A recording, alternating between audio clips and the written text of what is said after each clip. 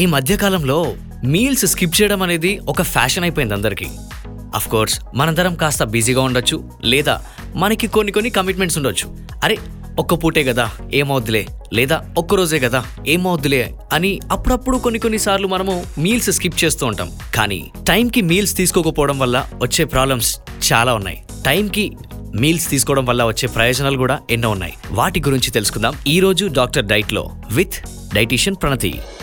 ధ్వని లిజనర్స్ అందరికీ హాయ్, నేను మీ డైటీషియన్ ప్రణతి. ఇవాళ మనం మాట్లాడుకునే టాపిక్ ఫుడ్ గురించి.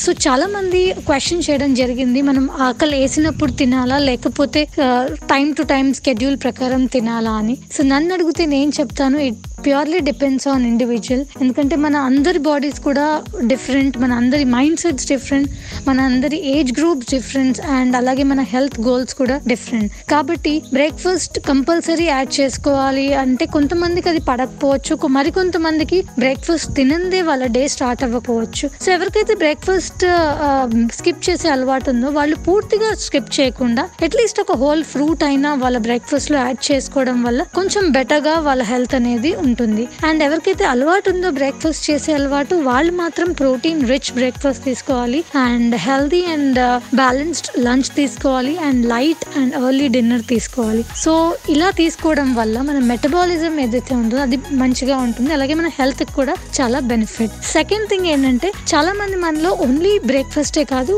కొంతమంది లంచ్ ఆర్ డిన్నర్ కూడా స్కిప్ చేస్తూ ఉంటారు. ఇది చాలా ఎక్స్ట్రీమ్లీ బ్యాడ్ హ్యాబిట్. ఎందుకంటే ఇది మన బాడీలో సరిపడా పోషకాలు అందనప్పుడు మన బాడీ వీక్ అవ్వడం జరుగుతుంది.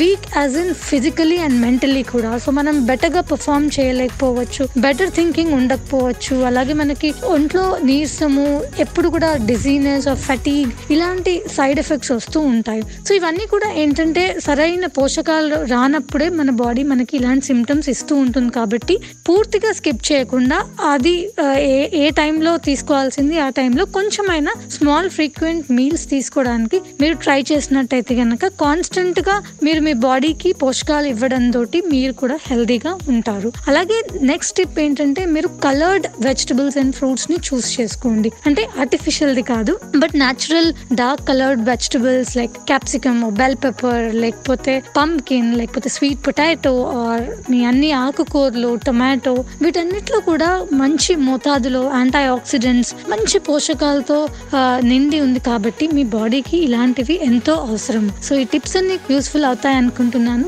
మరికొత్త టాపిక్ తో మీ ముందుకు వస్తాను నెక్స్ట్ ఎపిసోడ్ లో. Until then keep listening to Dhwani podcast. Signing off. Bye.